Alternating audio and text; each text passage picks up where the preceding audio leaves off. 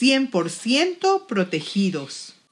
Salmo 23:5 dice: Me has preparado un banquete ante los ojos de mis enemigos. Has vertido perfume en mi cabeza y has llenado mi copa a rebosar. Hola, somos Gisela Aguilar y Paul Essi, y te damos la bienvenida a El fascinante laboratorio de Dios. Meditaciones para adolescentes escritas por Mayara y Rodrigo Barbosa. 4 de febrero. Centroamérica y el Caribe albergan muchas especies de insectos transmisores de enfermedades. Hoy aprenderemos a hacer un repelente natural para evitar que indeseados insectos voladores anden rondando a nuestro alrededor. Necesitarás 250 mililitros de alcohol de cereal, una cucharada sopera de clavo de olor y 50 mililitros de aceite de almendras. Mezcla el clavo de olor con el alcohol y déjalo reposar durante 7 días, hasta el 11 de febrero.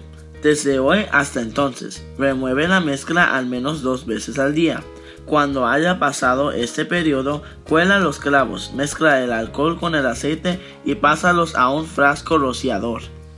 Es común observar la proliferación de insectos en lugares donde se concentra un gran número de animales, como es el caso de los rebaños de ovejas. Además de ser molestos, muchos insectos pueden causar enfermedades graves. Existen unos que atacan la cabeza de las ovejas, causando inflamaciones e incluso la muerte. Para proteger a sus ovejas, era común que los pastores utilizaran una mezcla de aceite de oliva y especias para hacer un repelente natural. El Salmo 23 es uno de los capítulos más conocidos de la Biblia y en él David se refiere a Dios como nuestro pastor. David sabía exactamente lo que significaba ese oficio, que implicaba luchar contra animales salvajes, curar las heridas de las ovejas y guiarlas por senderos de paz.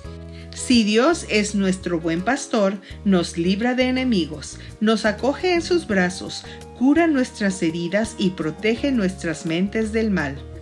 Entrégate hoy al buen pastor y confía en su cuidado, protección y amor. ¿Qué tal si tomas tu Biblia y lees este salmo? Puedes resaltar tus versículos favoritos. Que tengas un excelente día. Te invitamos a que nos acompañes mañana a otra hermosa meditación para adolescentes en el fascinante laboratorio de Dios.